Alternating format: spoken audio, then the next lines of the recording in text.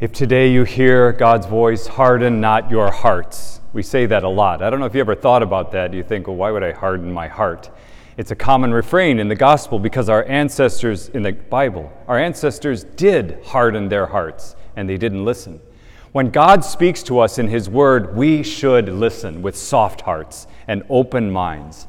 We know that when the Scriptures are proclaimed, as they have been today, especially in this liturgical assembly, we're not rehashing something that's 2,000 more years old. God is speaking to us right now. And it all leads to that climactic moment when the gospel is proclaimed by a deacon or a priest or myself.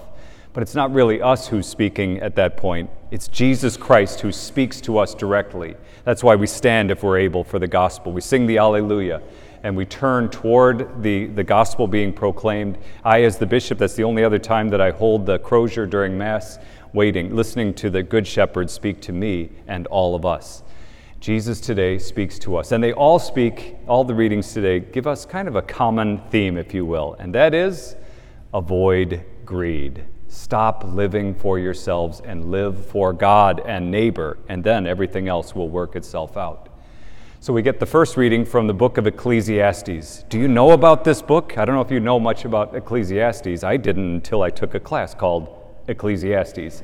No, it was a class on wisdom literature. It's part of the wisdom literature like Job and Sirach and the Psalms and Proverbs. And it opened my eyes. Can I say this, God? I'm going to. It's a strange book. And if you read it, you think, wow, what is this doing in the Bible?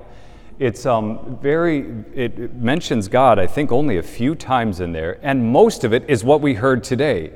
Life is meaningless. Whoa, that's harsh. You know that song by the Mamas and Papas? No. Turn, turn, turn. Who sang that? Oh, the Byrds. Fine, I wasn't born yet. But anyway, but that song, there is a season, a time to be born, a time to die, that's from chapter 3 in Ecclesiastes. It's pretty much the whole book is like that. We wake up, we're hungry, we eat, we're tired, we go to bed, we work, we come home, we rest, we wake up, we eat. Life is meaningless.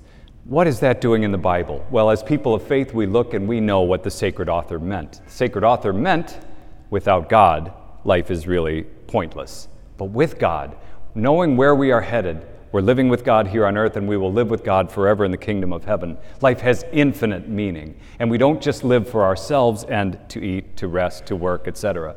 But we live to build up the kingdom, adoring and worshiping God and helping our brothers and sisters around us. And that's what Jesus really drives home today in the gospel. He gives us this parable. Again, when Jesus speaks, we really ought to listen. But when God calls someone a fool, boy, doesn't that get our attention. Jesus uses this example where here's someone who's so happy he has a great harvest. There's nothing wrong with that. That's great. But he says to himself, and here's where he turns and goes to the wrong side, the dark side, if you will. Instead of saying, how can I share this with my brothers and sisters, he says, how can I see that I will be comfortable for years and years to come without having to rely on anyone or anything? I'll build bigger silos and barns.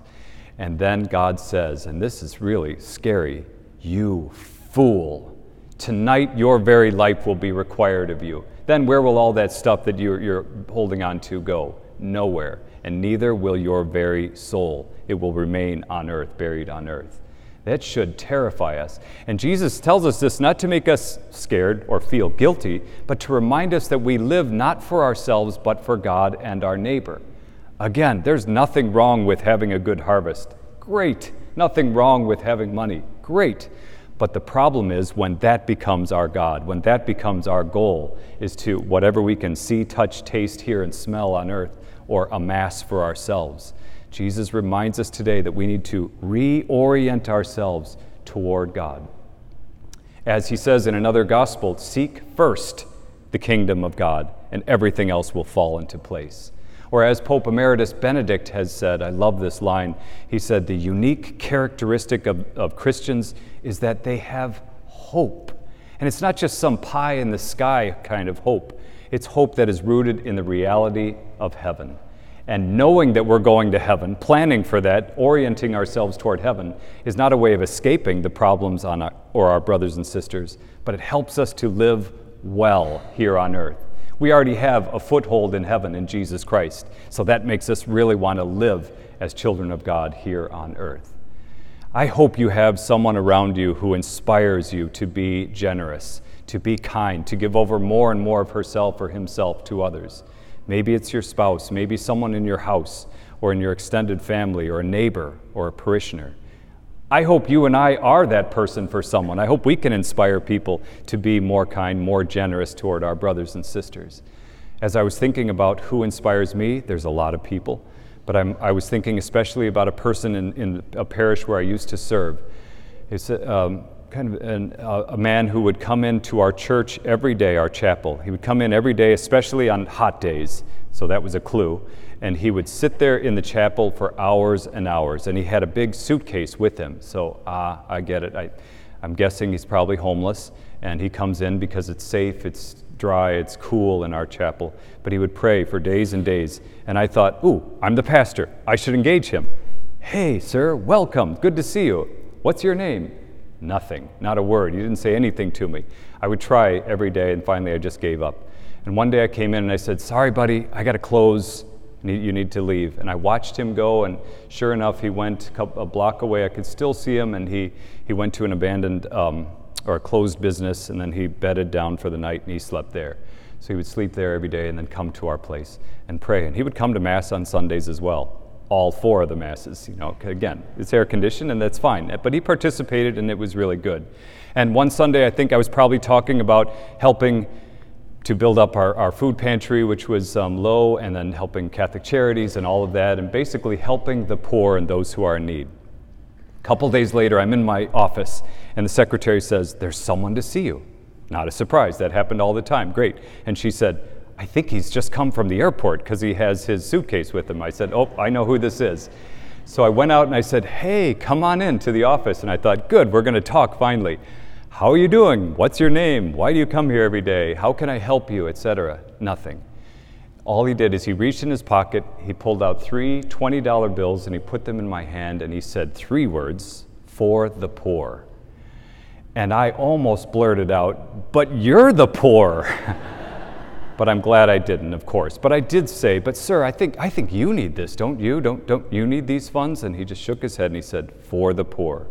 And he did that about every 6 months. It might be a $20 bill or a $10 bill, or once it was 4 $20 bills that he would count into my hand, and he would always say, for the poor. Now, those who are critical or, might say, well, all right, where did he get that money? Why didn't he save that? He could have, got an apartment or something. I don't know.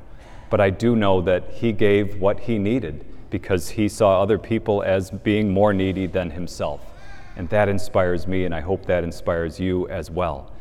Again, this is meant, Jesus doesn't, I think, make us want to make us feel guilty or scare us, but I do think he wants to get our attention because we should think about this. When we're standing before the Lord, it could be tonight, today, it could be in another 20 or 100 years, but when we're standing before the Lord, we don't want to hear him say, you fool, but rather hear him say, well done, good and faithful servant. I know you weren't perfect. I know you sinned. I know your sins more than you do, but I know you tried. I know you tried to give over more and more of your life for me and for your neighbor. This is how we ought to live, so that we may be welcomed by the poor, by the saints and angels, into the kingdom of heaven. Seek first the kingdom of God and his righteousness, and everything else will fall into place.